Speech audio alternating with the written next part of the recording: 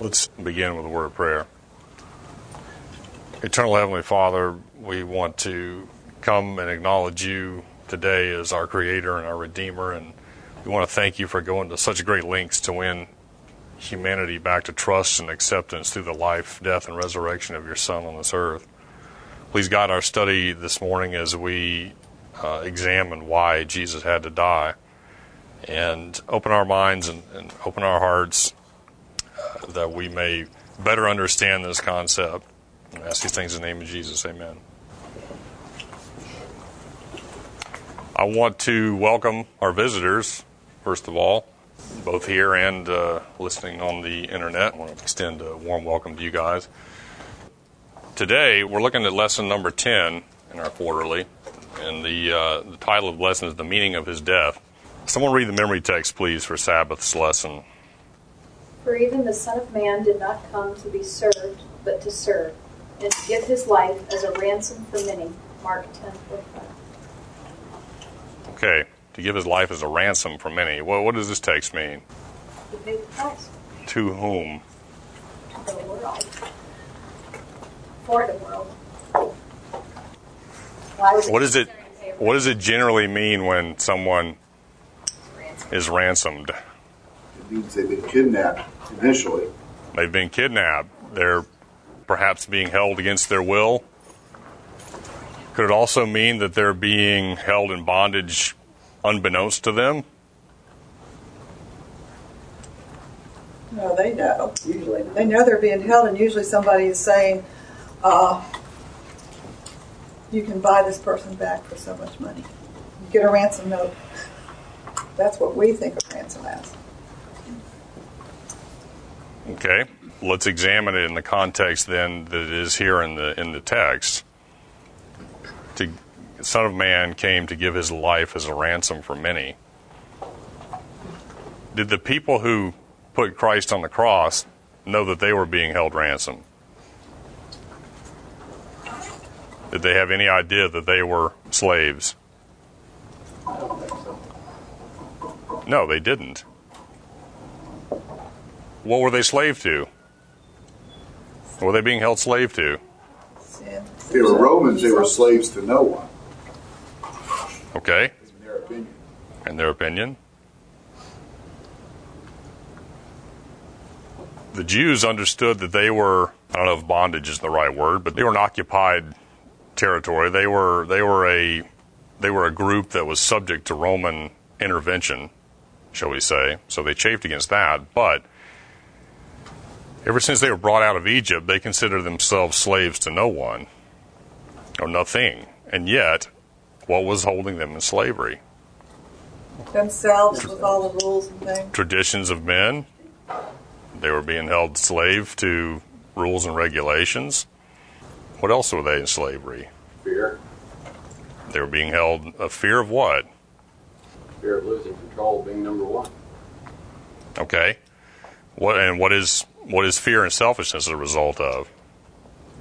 It's a result of the infection of sin.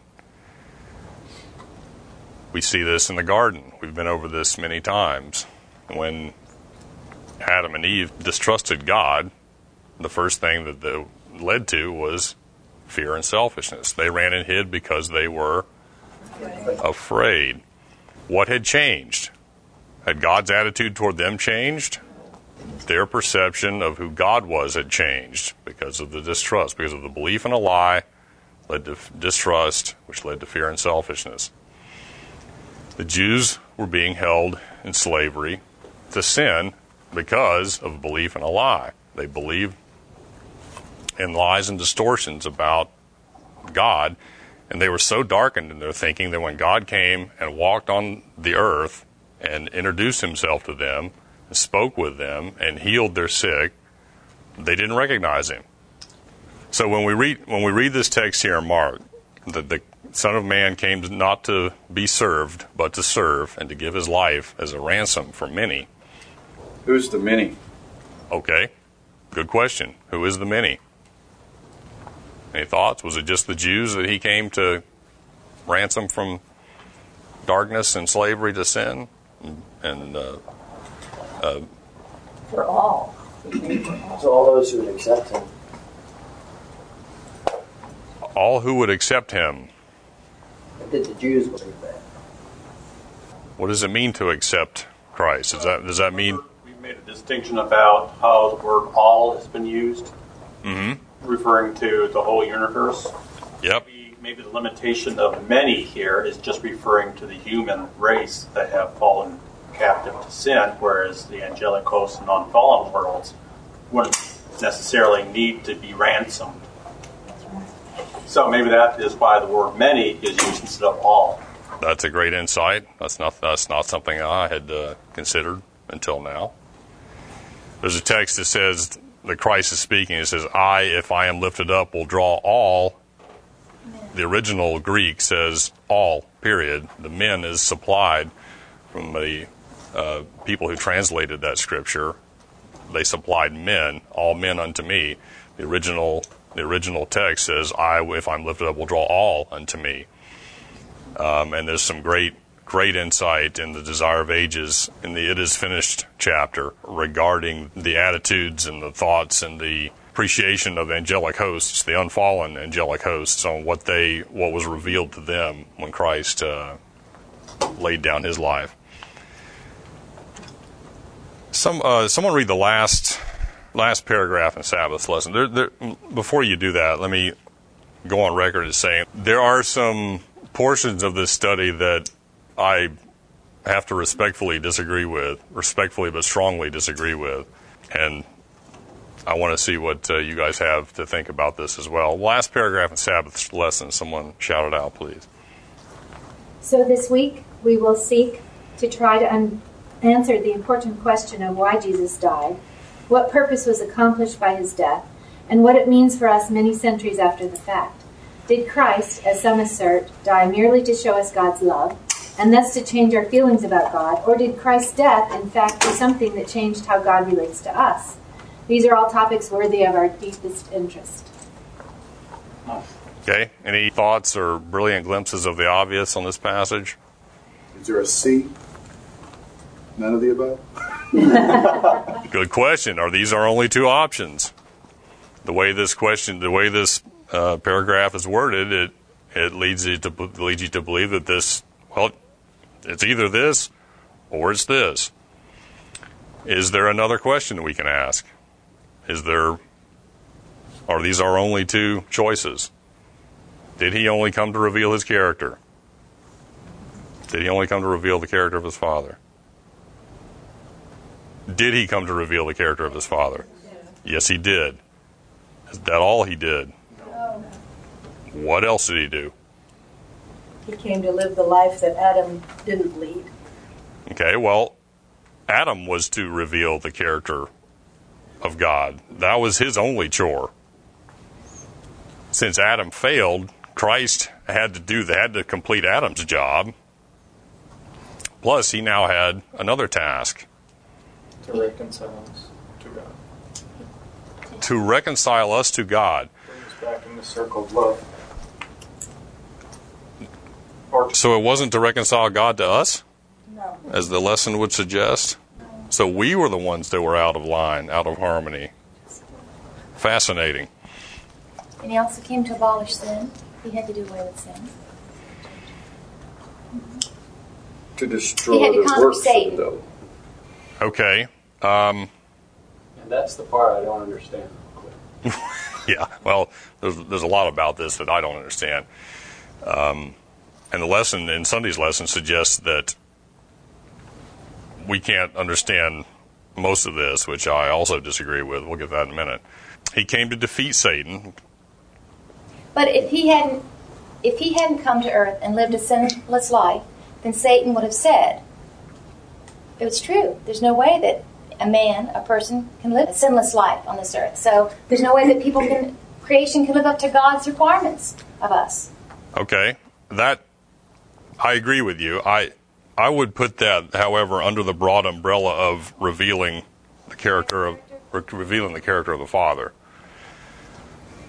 My understanding is that Satan's early allegations was that, mercy and justice were inconsistent, and that no one really was as unselfish as the Father claimed to be.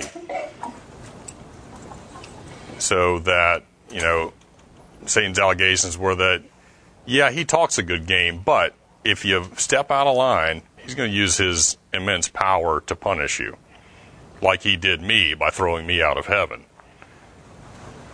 Lie. It is a lie. And like it's taught in so many churches today. Yes. So I agree with you. He did come to expose Satan for the liar and the murderer that he is. I put that under the broad umbrella of revealing God's character. If you want to categorize it otherwise, no issues there. But there's something else that Christ had to do in addition to revealing the character of the Father. Now that Adam had failed to reveal that, every one of Adam's descendants, including us, are born defective.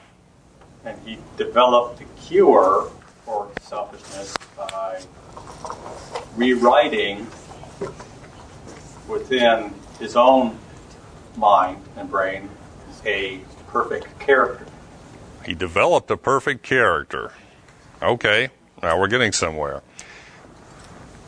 How does that help us? How does Christ developing a perfect character help us? Because then he offers that rewiring through the power of the Holy Spirit living within us.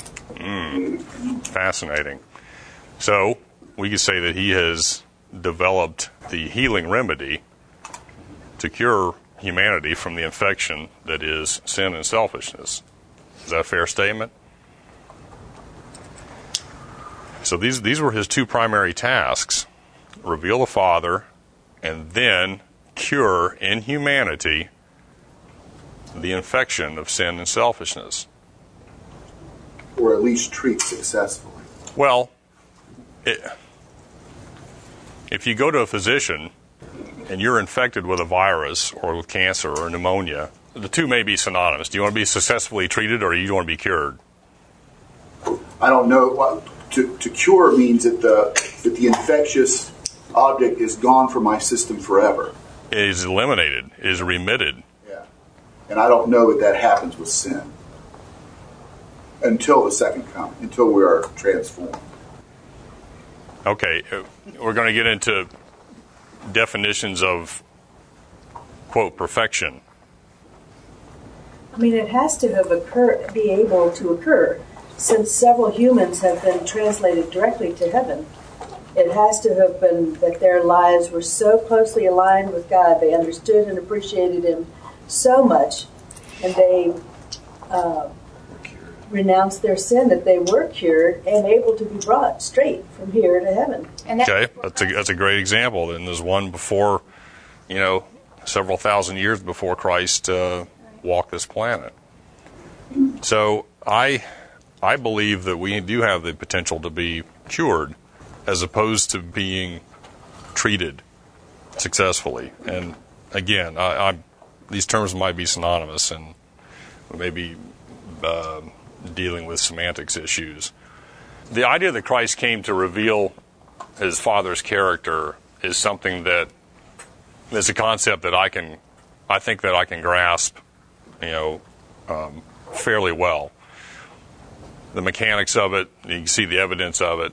It's the process of curing that has to be more an act of faith on my part, because I don't understand all the mechanics of it. And I want to make it clear that, I think that we will spend eternity, 1 trillion years from now, we will still be examining, and our minds and hearts will be enlightened to the width, height, and breadth of the love of God and the plan and process of salvation. I don't know that we will ever be able to say that we come to a complete and full understanding of it. We'll understand more than we do now. Well, someone read the last paragraph in Sunday's lesson for us. The consistent note here is that Jesus was born to die. His death was not an accident. It had to happen. Why did it have to? Well, that is not a matter that can be explained fully by rational processes. Not because it is irrational, but because it is supra-rational, above human reason. It falls in the realm of divine revelation, part of that, quote, mystery, kept hidden for ages and generations, but is now disclosed to the saints. The Bible does not go into any long attempt to justify it or explain it, maybe because it is not something subject to human logic. We do not have other instances elsewhere by which to judge or compare it. Biblical atonement represents a subtle occurrence in the history of the universe, and our task is to seek to understand what the Bible says about it and to apply what it means to our own lives. Any thoughts on this passage? I disagree with it a little bit. A little bit? Yeah, I agree with the last sentence. They contradict themselves. Yeah, Paragraph, they say it's something that we're never going to understand, and then later on they say to study the Bible and apply it to our lives, even though we can never understand it. Not only do they contradict themselves with their own words, they contradict themselves with Scripture. Exactly. The Scripture says, as part of a, quote, mystery kept hidden for ages and generations, but is now revealed. If the mystery is now revealed, what does that mean? We can understand. That means that we're expected to delve into it, and we're expected to come to some sort of an understanding about it and to apply it. I respectfully disagree with the fact that these things are above our human reason. I mean, after all, our class is come and reason. And yep. Therefore, we feel that we can reason on these things. But, there are those people, especially in the religious community, the religious world, shall we say, who will tell you, if you want to introduce a new idea to them, that this is not in our jurisdiction. In other words, only those who are especially trained or especially gifted, with intelligence or with spiritual insight can tell you what the fact is about the mystery or whatever it may be. And I've heard that, just straight out. Mm-hmm. The smarter people have to interpret it for the dumber people. That's true of a lot of professions in general, though, too. Just try to introduce a new concept into the field of medicine. Yep. Any other thoughts on our ability or our responsibility for understanding? I believe everyone can understand it if they just study it for themselves. Jesus' sacrifice, God's sacrifice, was for us. Why would he do it in a way that we cannot understand if it was for our salvation? Okay. You bring up an interesting perspective. Well, to go back maybe a half step or one, you were not just introducing, but you were talking about the idea that Satan has challenged God on the impossibility of being unselfish. Okay. Now that is something that everybody has to struggle with, obviously, because we are who we are. We're independent creatures that have to look out for our own self-interest. If I don't care what I eat or what I drink or what I inhale or whatever, does anyone else care? I mean, your wife might care. Theoretically, they do, and ideally they do. But I'm the only one who can care enough to make a difference in my own life. Unless somebody just locks me up and gives me only what is good for me, And if someone locked you up and forced you to eat, drink, and inhale only that which was appropriate, how would you feel? Locked up. I feel really. It would instill an attitude of I hear it a few times. I hear it out there of rebellion. But what I'm saying is that Satan has so promoted the idea, or the lie, really, the deception, that this is impossible for us, that we kind of just throw our hands up and say, well, come see, come. Why bother? What may be when it be, or what will be, and why try? I want to get back to your question about God's. You said God's sacrifice that day. Why did you use that phrase? Because it wasn't just Jesus. It was God, too. Okay. Parents probably have a better perspective on the sacrifice that God made that day when Christ was hung on the cross than I do, because I'm not a parent. Which would be more difficult? To watch your child being nailed to a tree and to restrain yourself, restrain your power to intervene. You have the power to intervene and stop that, and to restrain yourself from intervening. Who suffered more that day? God or his son who was being nailed to the tree, who also had the power to stop it? It is a difficult call. I would contend that God suffered more. He could have done what he did for Abraham, and stopped the knife right before it got to Isaac, He could have done any number of things. But it's a suffering more not only in restraint from doing what you're capable of doing, but it's a suffering that lasted through eternity for him. Yes. He created Satan. He created us. Yes. Knowing that we were going to do this to him. Yes.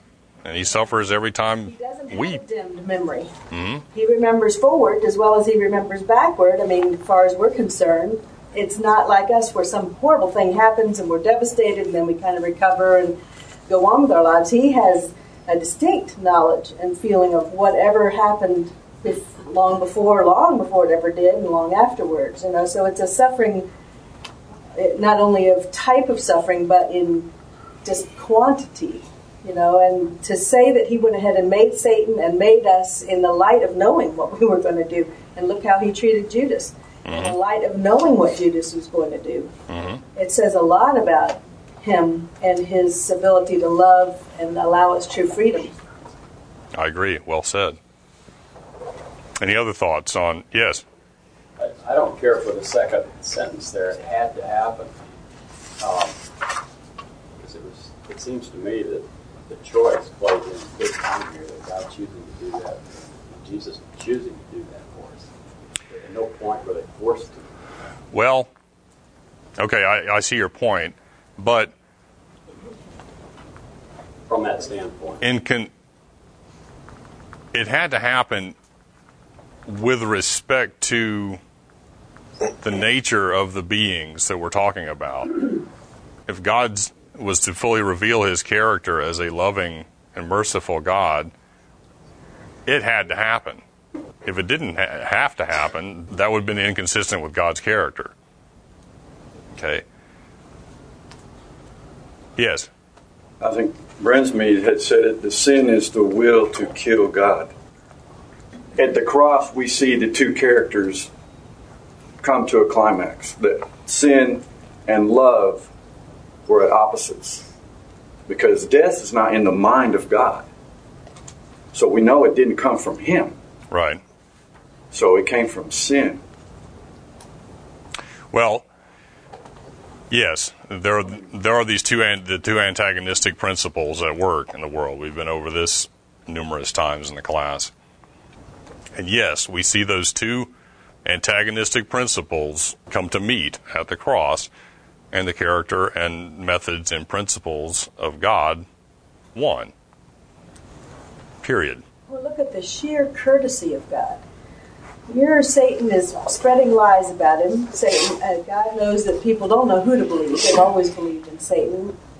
Lucifer at the time, being a trustworthy archangel. And, he could have wiped him out, but he didn't. He gave him the courtesy of showing his true colors.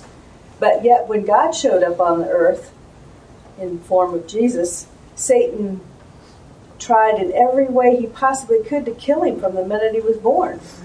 And only took 33 years to get there. And would have been a lot sooner if it hadn't been for direct intervention to keep him alive.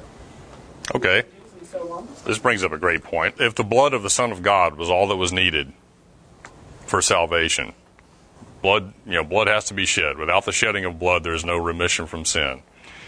If blood was all that was needed, then why not let Herod kill Christ as a baby? Blood's been shed. now I can be forgiving and kind to humanity. Because it wasn't just shedding of blood. Jesus died the eternal death for us. He was willing to be gone for eternity, separated from his Father for eternity, so that we may live in his place for eternity with God as Father. And I think that came from a conscious choice of Jesus being an adult saying, I consciously choose. I've lived this perfect life on this earth, and now I consciously choose as a human being to be separated for eternity, dying the second death from my Father, so that my creation can live for eternity in God's presence. Okay, so in other words, he had to be an adult to have the freedom of choice, to have the power of choice. Okay, that's a valid point. That could easily be argued as one reason why he wasn't allowed to be killed as a babe. What else? His mission wasn't complete. Yeah, his life was to show. He couldn't have revealed the character of God. That was one of the primary functions that he came to earth for. He couldn't very well reveal the character of God if he was slaughtered as an infant. What would the example be for our life? What we're to aspire to if he would have been killed as a baby versus the 33 years he lived. Okay. Dean, again, please. Or develop a perfect character. He could not have developed, and it's very important that we understand that he developed a perfect character. He was not born with a perfect character. He developed a perfect character. And now, as part of and how that impacts us, he now offers to freely give us this character. I want to read you a passage from the Desire of Ages, page 762. The law requires righteousness, a righteous life, a perfect character, and this man has not to give. He cannot meet the claims of God's holy law. But Christ, coming to earth as a man, lived a holy life and developed a perfect character. These he offers as a free gift to all who will receive them. His life stands for the life of men. Thus they have remission of sins that are past through the forbearance of God, and more than this, Christ imbues men with the attributes of God. He builds up the human character after the similitude of the divine character, a goodly fabric of spiritual strength and beauty. Thus, the very righteousness of the law is fulfilled in the believer in Christ. God can, quote, be just and the justifier of him which believeth in Jesus. References Romans 3:26. Any thoughts on this passage? Well, it beats just being covered by the robe of righteousness while being nasty within. Yes, it does. Indeed it does. There's a large portion of Christianity that teaches, well, I'm covered by the robe of righteousness. I'm covered in the blood. I was saved. I have to make no changes in my character. It's already been done for me. All I have to do is accept that stamp on the books in heaven right next to my name, and I'm good to go. Why wouldn't we want to be cured? I mean, why? Exactly. Why would we want to be just covered around like Christ between us and God? So all God sees is Christ, and he doesn't see who we really are, which we're totally infected with sin and greediness and self-centeredness and evil, hurting others, hurting ourselves, hurting our relationships, hurting everything. Why would we not want to be cured from that? Why would we just want to be presented better than we really are to God? Why would we want to be better than we really are? Good question. Because it's too hard. It's a hard thing to do, to give up self. And when you're taught that, well, we'll get a perfect body, a perfect mind when we're translated. So there, I don't have to do anything now. I'll just wait until Jesus comes. And then, bingo, he'll change me in an instant. I don't have to do anything. Well, and also because we live in such a selfish world today that everything we get in life we want easy. We don't have to work for anything. And we raise our kids this way that, it's owed to you.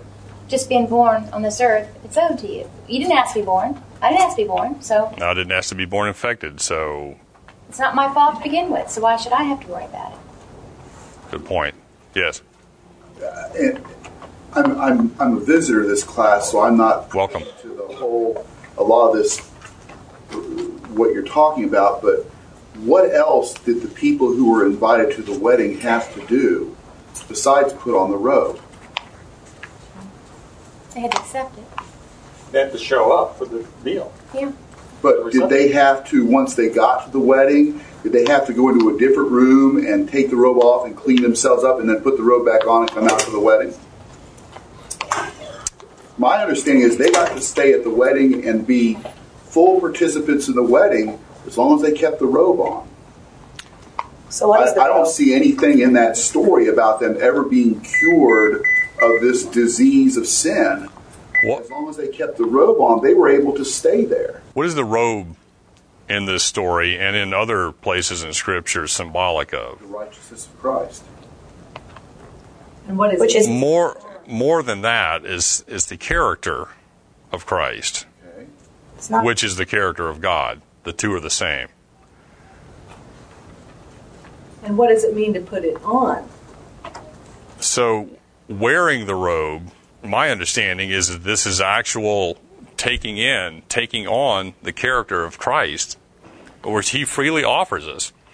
I had a friend of mine one time, we were batting this back and forth, and she was saying that salvation is a free gift. You know, man cannot participate in this in any way. And I said, well, I respectfully disagree. She goes, no. Salvation is like a napkin. If I give you this napkin, it's yours. And my comment was, well, what good is the napkin on the table if you don't use the napkin to wipe the mustard from your face? If we're given this character of Christ, we have to take it in. We have to internalize it. We have to. Are you in healthcare? Yeah. If you go to a physician and you're sick, you say you have pneumonia, and the physician says, I'm going to prescribe you Cipro, an antibiotic for treatment of this pneumonia. And you take the bottle of antibiotics home and you really have faith in the physician, and you set the bottle of antibiotics on your shelf and you look at the antibiotics and you read the label, read all the side effects, and you say, well, I don't feel any better, but I have the antibiotics, so I must be getting better. Are the antibiotics helping you? No. They're not. You didn't take them. You haven't internalized the antibiotics. Another example is if you go to a physician, you have pneumonia, and he reviews your chart and does a full examination on you, and then he takes the previous medical records out of your chart and puts blank pages on there, and he says, I don't see anything wrong with you. There's nothing on the medical records. You're okay. Are you healed from pneumonia? No.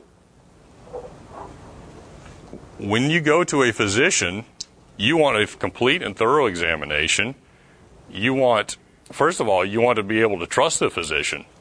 If you don't trust the physician, you're probably not going to follow their advice in the first place. You want a trustworthy physician. You want them to do a detailed examination. And you want them to provide you intervention that is going to remit you back to your state of health, our original created state of health. We were originally created to live forever. We were not created to die. We want things to be remitted back to their previous healthy state, which is in harmony with the law, quote, law of God's universe. And since He is the only source of life in this universe, we have to remain connected to this. This healing process is the part of the plan of salvation that I have yet to develop a good grasp on. I don't understand the mechanics of it, and that's the part that I have to take on faith. But in this story, even on the wedding feast, they went out in the highways and byways and brought the people in. They didn't ask to be brought in. They weren't on the door knocking saying, I want to come into the wedding feast. They were brought in. And that I've never really understood that. I mean, they were offered the robe of righteousness without even being asked. Because it's like we have to ask God for forgiveness. Well, they were being asked. They went out to the byways and asked the people, come on, there's a wedding feast. You want to come? Here. But I'm saying, They weren't asked. God doesn't come and ask. We have to ask him to come into our hearts. These people, they went out and asked the people to come in. Well, isn't that what God's doing? He's reaching out to us. Stands at the door and knocks. They had to accept. But they weren't standing at the door knocking. That's what I'm saying. No, God is standing at the door. He's going knocking. out there after them. Right. Nobody comes to God. I think the asking God is for us. God forgives us anyway. The asking is what changes us because our heart comes to that place. Right. But He forgave those who were murdering Him on the cross. Well said. Yes. Yes, sir. I guess my biggest difficulty I have is the fear that people, if they believe that they're cured of this disease of sin, they don't need to go to the doctor anymore. Okay. Number two. Great point. If you feel that the robe of righteousness or the robe of Christ's character has changed you sufficiently, then you may believe that you don't need to put that robe on anymore. And that was the problem with the wedding guests who were originally invited, is they wouldn't put the robe on because they were already too good and too clean in their own minds. And I guess that, you know, if you take that to a conclusion, you may get to the point where you feel, well, I have taken on God's character. I no longer need the robe of righteousness. And that's the area of perfection that destroys people. It can. You're correct. I think there are some, and I don't know the pages, but in the Great Controversy, there's some interesting insights as to the character of those of the remnant who will be alive at the time of the second coming. And she indicates that, I'm paraphrasing here, so don't hold me to a quote, that the more Christ-like these people have become, the more aware they are of their own unworthiness and their own sinful nature and their own propensity to make mistakes. And yet, so their self-awareness is they have not forgotten their previous way of doing things. They have not forgotten the previous sins of commission and omission that they've committed. They don't see themselves as worthy of being called Christ-like, and yet in their thoughts, actions, words, and behaviors, they are Christ-like. So, you're right. There is a danger of feeling proud. There's a danger of feeling like, I'm good enough. I don't need to revisit the physician. And keeping with that metaphor, you're correct. There is a danger in that. Tim's, again, back to this healthcare analogy, Tim uses the Ten Commandments as and Scripture in general as simply a diagnostic tool. It's a diagnostic device. It's like an MRI. You go to a physician, and one of the tools that they may use is an MRI. They may do a nuclear medicine scan on you and say, okay, here's the infection, here's the tumor, here's the dysfunction. That's simply a diagnostic tool. Once you're healed, you may revisit an MRI to see tumor is shrinking. You may need to continue to follow with a physician, and you may need to continue to be on chemotherapy or on antibiotic therapy or on psychotherapy or any kind of therapy. You may need to continue that process. Those of us in healthcare know that it's rarely a one-shot deal. Wham, bam, you're done. So rather than it being an infectious disease that can be cured, it's more of a birth defect that can be dealt with. Several years ago, there was The Far Side, and there was this cartoon of these two deer, and one of them had on his chest this birthmark. Big target. And the captain said, "Bummer of a birthmark, Hal." And no matter what he tried to do to get rid of that birthmark, he always had it, at least until an arrow or a bullet hit it. And Paul gives us some insight into this struggle. He's in the struggle in his own life. The things that I want to do, I do not do. The things I do not want to do, I do. What a wretched man I am. Thanks be to the grace of Jesus Christ. We have these two competing methods and principles at war in our bodies. And Christ offers us the power because he's already defeated Satan's methods and principles, and he offers to give that to us, to heal us. I believe it is a complete healing. And I don't know what that looks like, because I'm not there yet. Looks like Christ. Can it be a complete willingness to listen to God? So drawn to his principle of love, that's what you want, and willing to listen to him above anything else because you think that's right?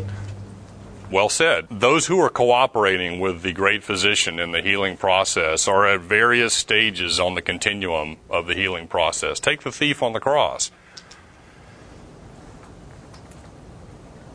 I don't believe that he just was hanging there and realized, this guy's got something good.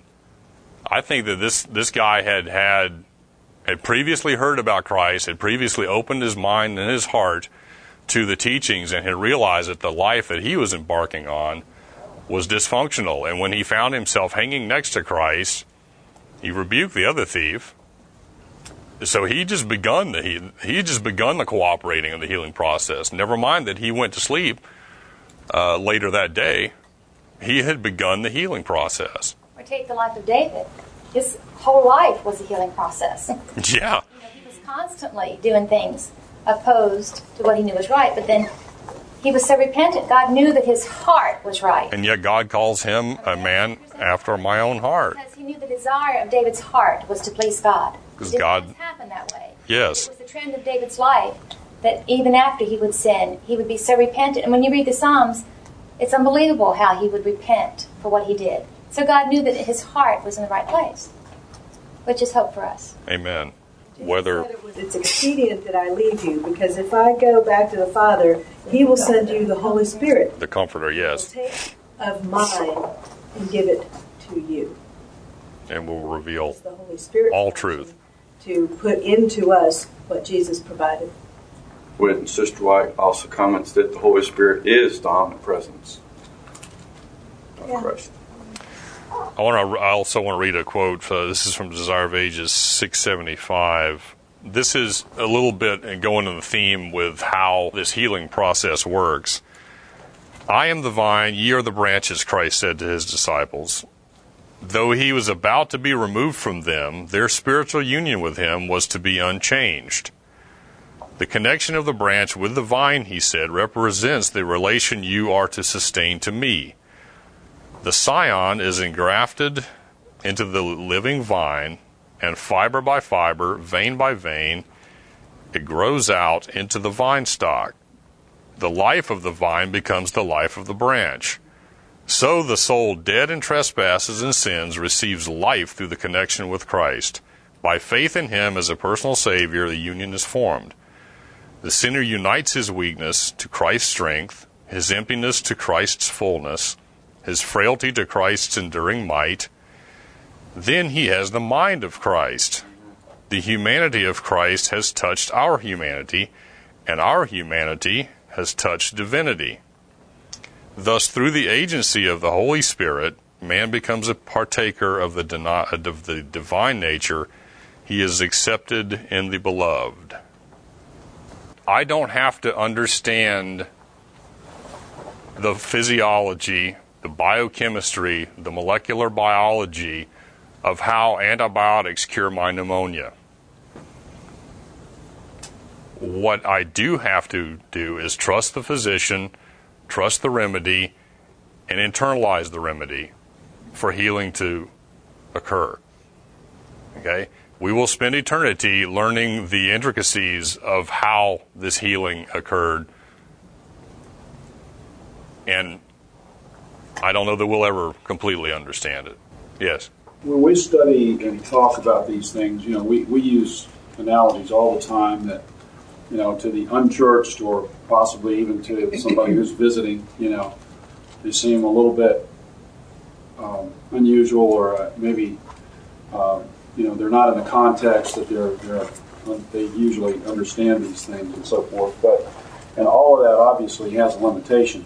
But I do masonry work, and so in stonework particularly, they have what they call preacher pallets, of stone.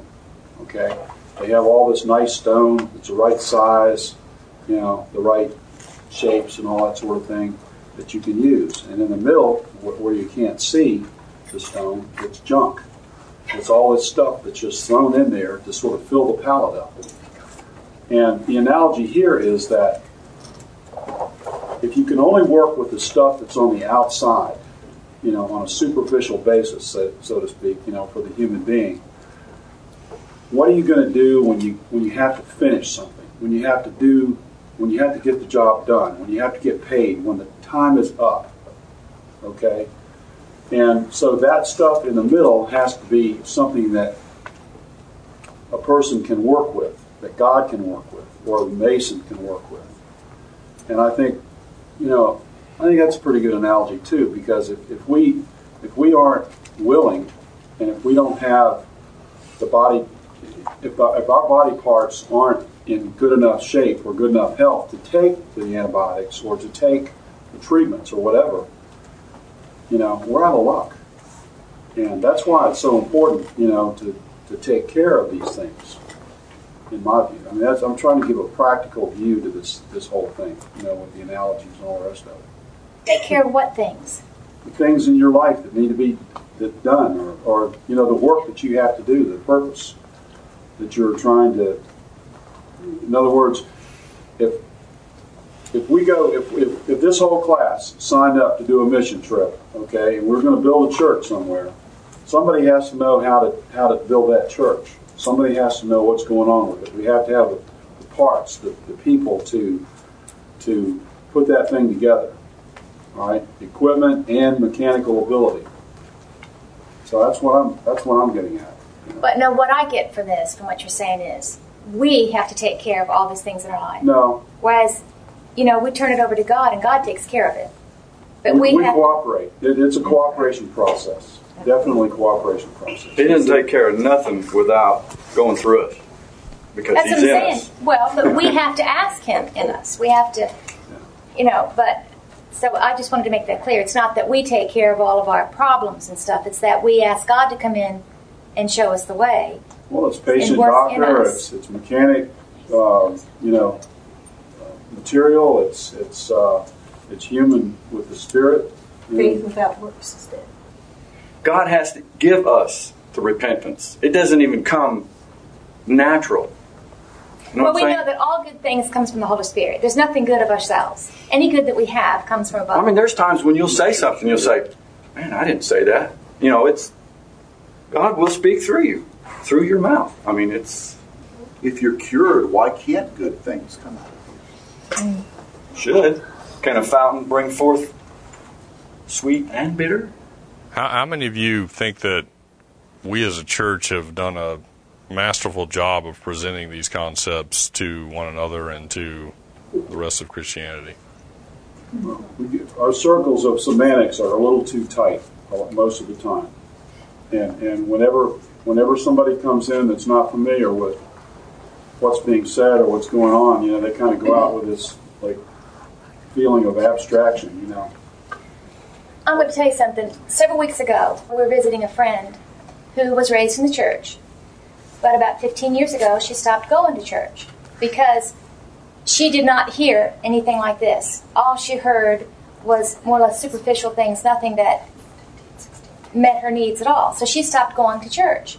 And when we were visiting her, it was Sabbath, and we said, we told them about this class, and we said, it's online, let's listen to it. So we tuned into it.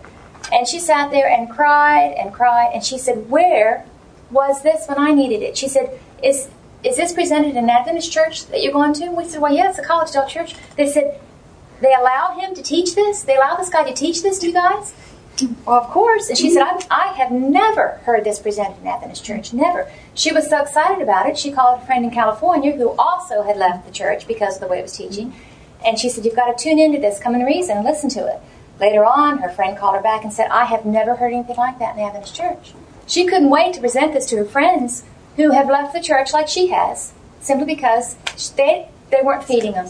They weren't hearing things like this. And she said she had no idea that something like this was in existence in the church. And she was so excited about it. Praise the Lord. Terry, one last comment, and then we'll have to close. I wanted to comment on what these two were talking about. I think it is very important for us to take care of ourselves and to take care of what's on the inside. But I think when it becomes important is why are we doing it and what is our focus on? If I am eating healthy and if I am getting good sleep habits and if I'm in the scriptures reading and if I'm brushing my teeth and taking, but I'm doing it for me. If I'm doing it to make myself better and the focus is all on me, then it has become wrong. If I'm doing it because the Lord has called me to do it, because He says, Terry, you can have a better life, you can love me more, you can focus on me more if you do all these things. You can give me the glory, you can give me the praise. Others can see me through you when you do all of these things. Then it becomes something good. It's where the focus is on. If I'm doing it for me to better myself, for me and me only, then it's all bad. It's a balance. If I'm doing it to praise and glorify God, then it has become a good thing, and He uses that and works through it. And praise God that He's the one that reads our hearts, and we don't read other people's hearts and judge that. We can step all over each other trying to be saved. Yeah. All right. Let's bow our heads. Gracious Father, we want to thank You for revealing Your character. We want to thank You for the remedy to heal us from this infection that is sin. We're grateful for Your patience and Your forbearance and Your mercy and for Your justice. Is the two inseparable. I want to ask that You continue to bless this class, both collectively and individually. Be with those of our group who are not with us today and bring them safely back to us in the coming weeks ahead. I ask these things in the name of Jesus. Amen.